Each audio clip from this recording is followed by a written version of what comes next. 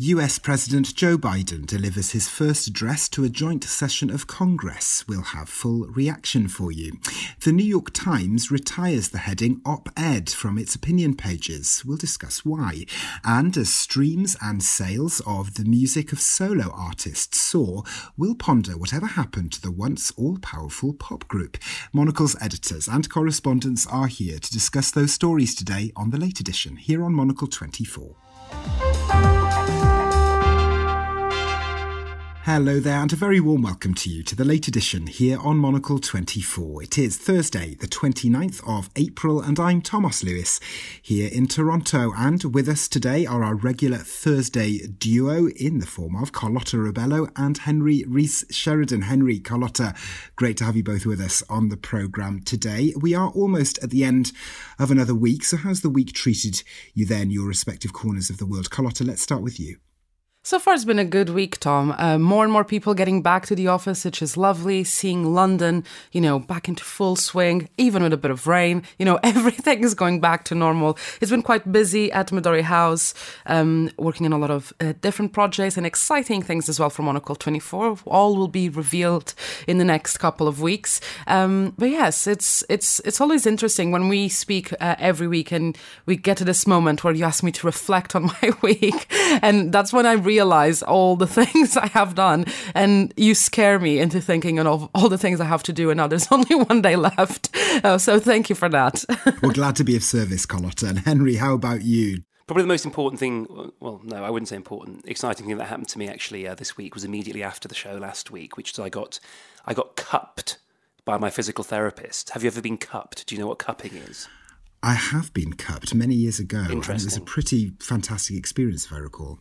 Okay. Yeah. I mean, so, by the way, just to explain to the listener, this is where it's kind of, I think it's a form of kind of Chinese alternative physical therapy, right? Where they attach cups to various parts of your body using a suction mechanism, and it's meant to kind of draw the blood up and heal something somehow.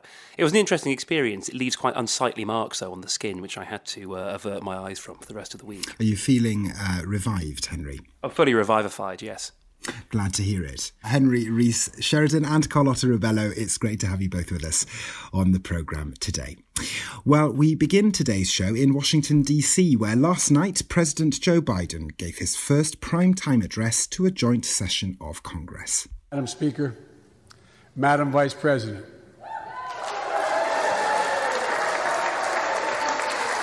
no president has ever said those words from this podium. No president has ever said those words, and it's about time.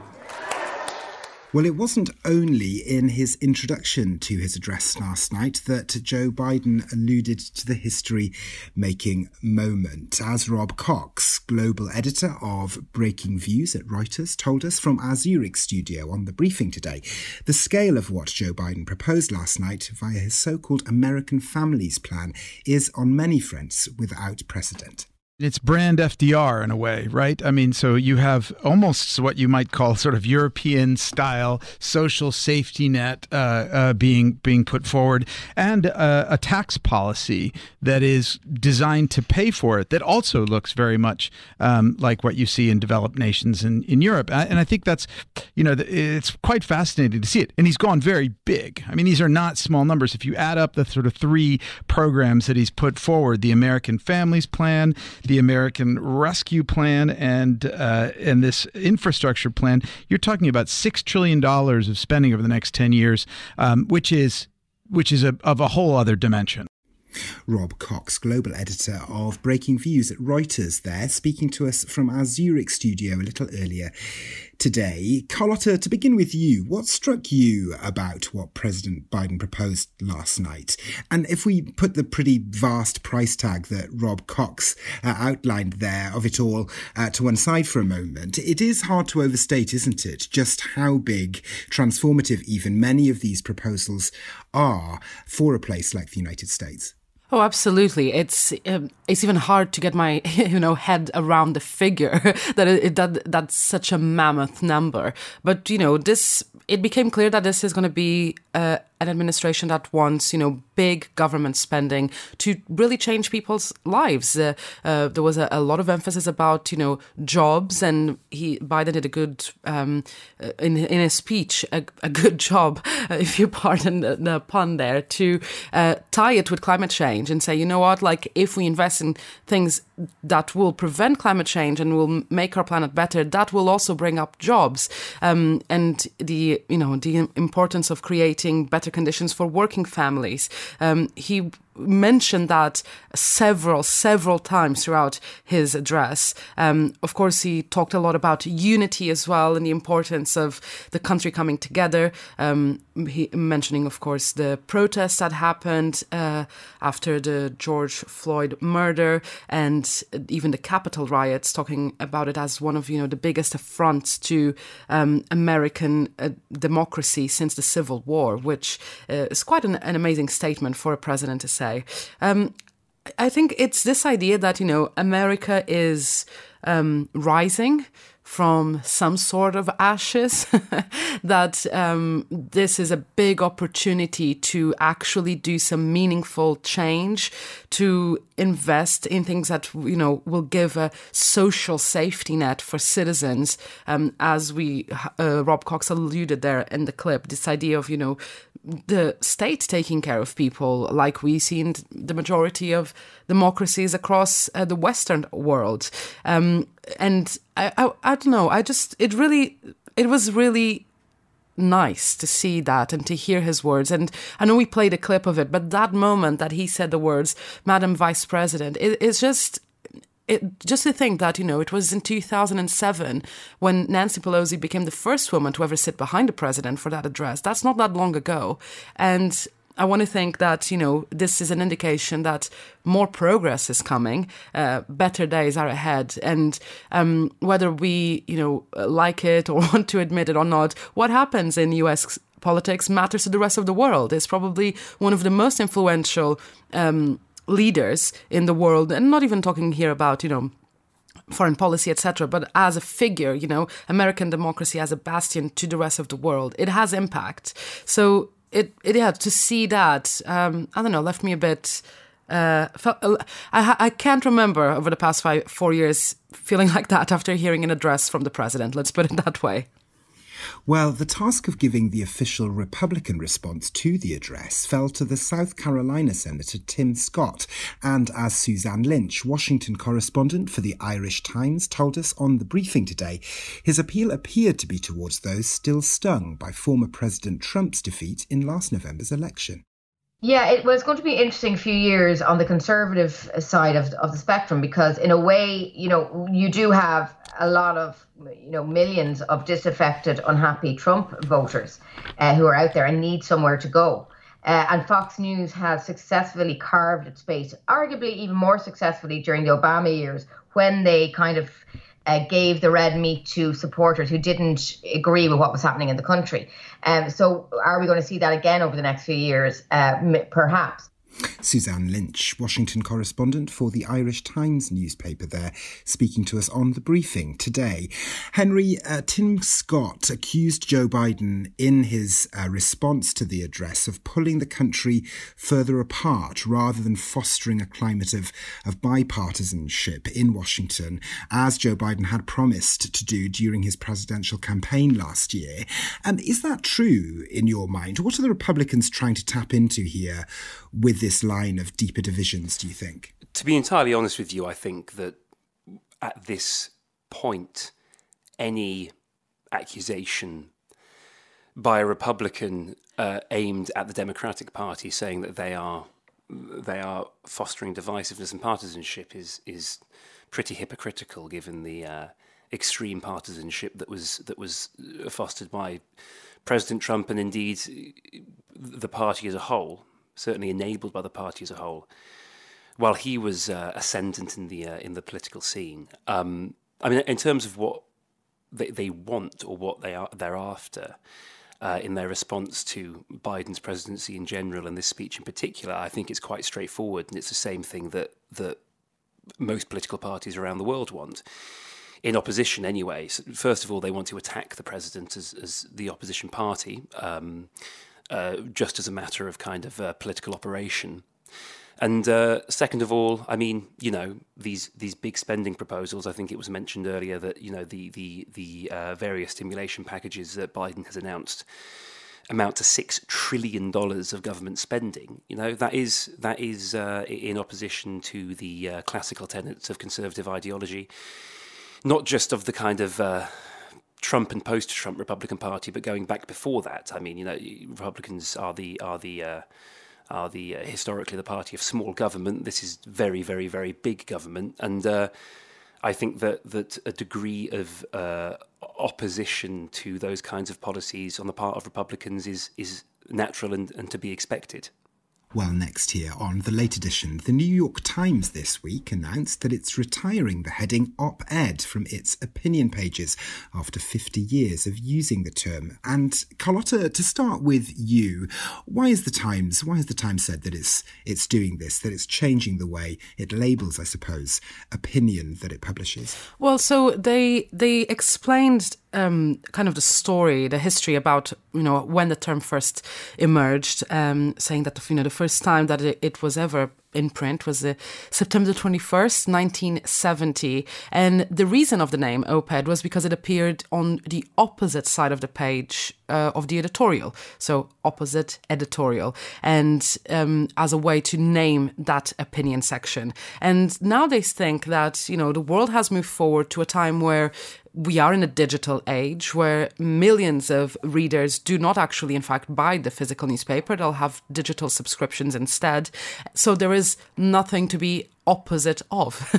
So there's no editorial page per se because you are reading articles on your laptop or in your phone, and it's different. So that is the reason that they give for the change in name. They say, that it just is a reminder of this older newspaper era or where print journalism was king, and that, it's a designation that they want to retire. They stress that, editorials will still very much appear on here on the New York Times, they'll still will be called editorials. But the articles that would traditionally go on the op-ed section that were written by outside writers from the newspaper, they will be called from now on guest essays. I just think it's quite an interesting decision. I don't know if it's going to change much in terms, you're just changing the label. So it's not going to really change the content of it. So I don't know how much it is going to impact the reader's experience of reading the newspaper or the digital edition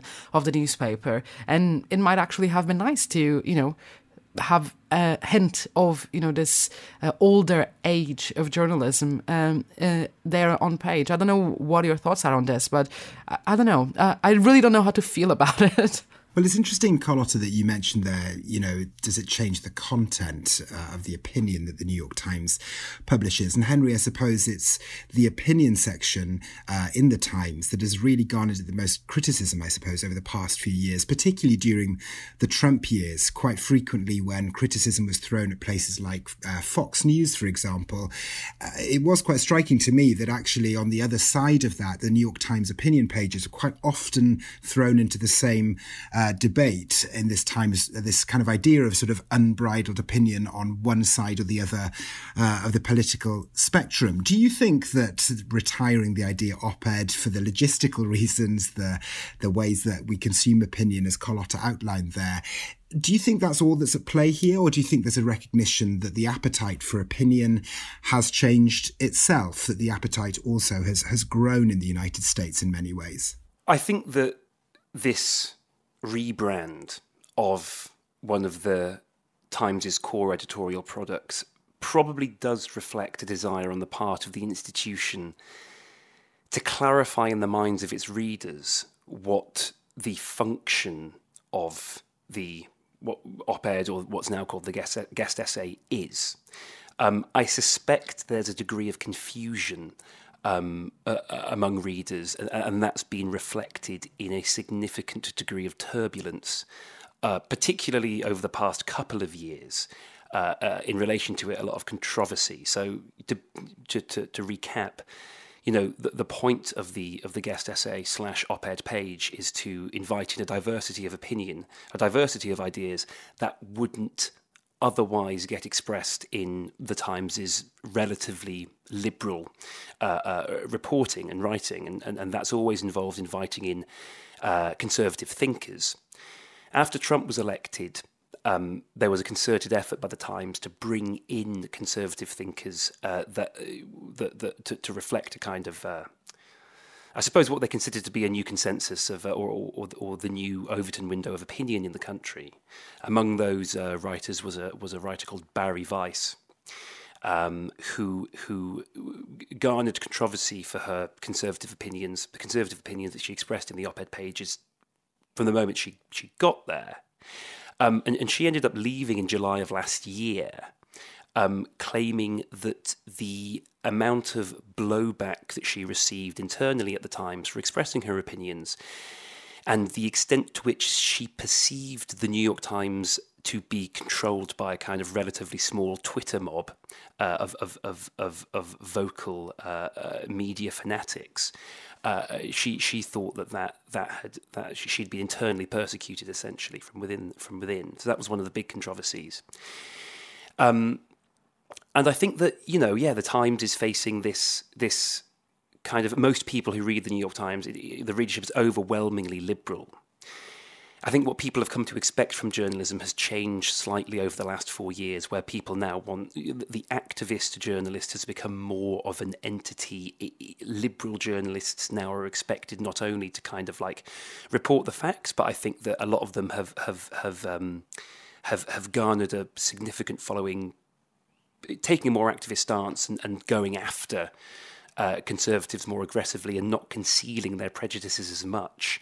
And so I think that when people turn to the op-ed page and they read a conservative opinion, they are averse to that and don't.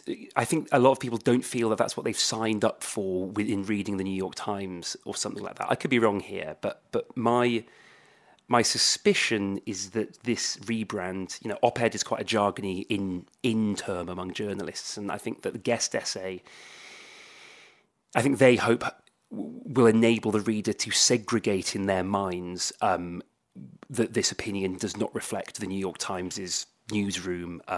It is a place where different opinions that might be opposed to their own is going to be expressed. Well, finally here on The Late Edition, the pop frontman Adam Levine of the pop group Maroon 5 claimed in an interview a few weeks ago that the pop group is a thing of the past. Well, if you look at music streams in some parts of the world, like in the US and in the UK, you can see that he might be onto something, where it's solo singers who regularly top the charts. Well, who better to ask about whatever happened to the once all-powerful pop group than Monocle 24's very own music man, Fernando Augusto Pacheco.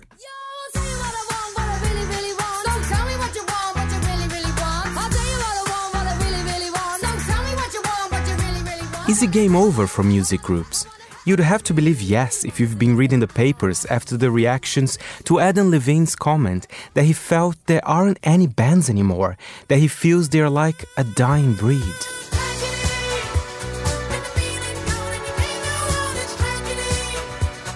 In a way, I have to agree that looking at the charts, groups did lose their influence to solo artists. Can't take the silence. I'd rather be alone. I think it's pretty. Although it must be added that this is not the case across all countries. Just look at the rise of K-pop bands such as BTS and Blackpink. But from the top 10 global artists in 2020, according to the IFPI report, only one was a band, and that was BTS.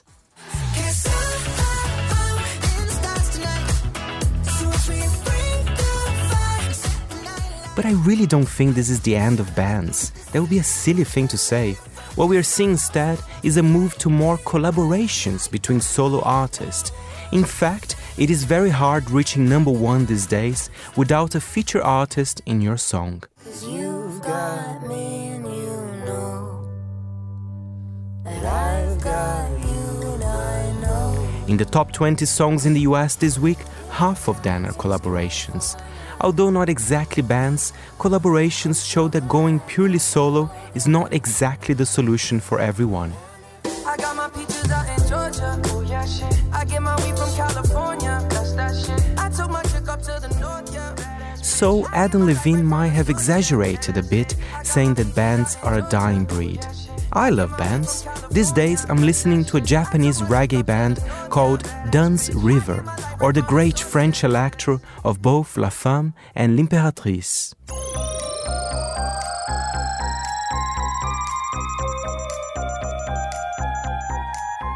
Or my old-time favorites, Kraftwerk, Spice Girls, and sorry Maroon 5, you're not on my list.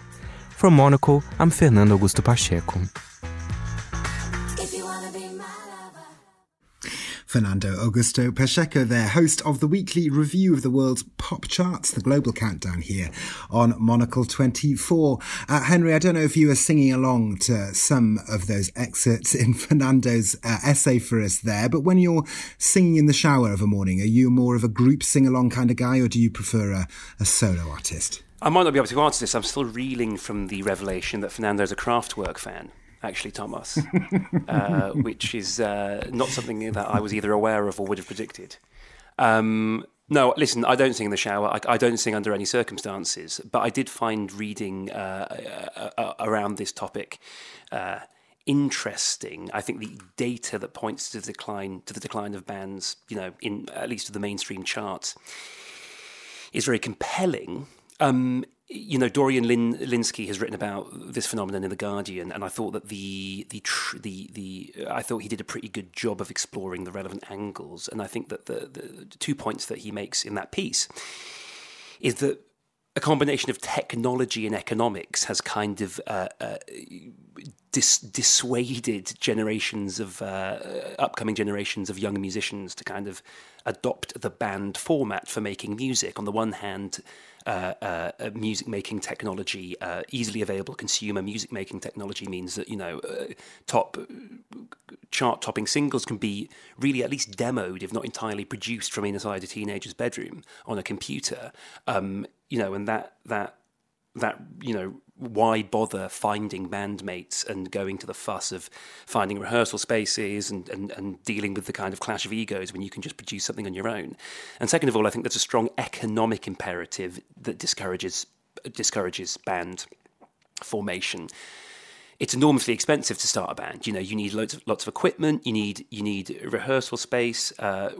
If you do end up receiving any royalties at all, which is less and less likely in the current with the current state of the music industry, you've got to split that 3, 4, 5 ways. Whereas if you're a solo artist, you can take a much bigger cut. And so the decline of the band as a kind of like commercially viable musical entity, I think is a real phenomenon, and I'm not sure if it's going to come back. It could be a fad, but they could be gone forever. It's interesting, isn't it, Carlotta? Because you think, well, we heard from the Spice Girls there in Fernando's essay that was a group that was formed from answering adverts in a newspaper for people to join a new band. This idea that the music industry itself was crafting and making these groups not that long ago to great commercial success. It is kind of interesting, isn't it, that it has kind of slipped away, it seems, from what people want to listen to.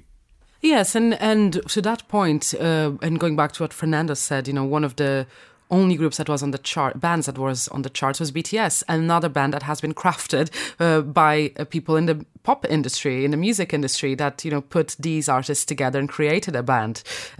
So it just seems like when we look back at these amazing successes when it comes to pop music and bands, they mostly happened, in the 90s or in the few years after, when there was a huge appetite for that sort of performance, those sorts of artists, for big groups with, everything is a show.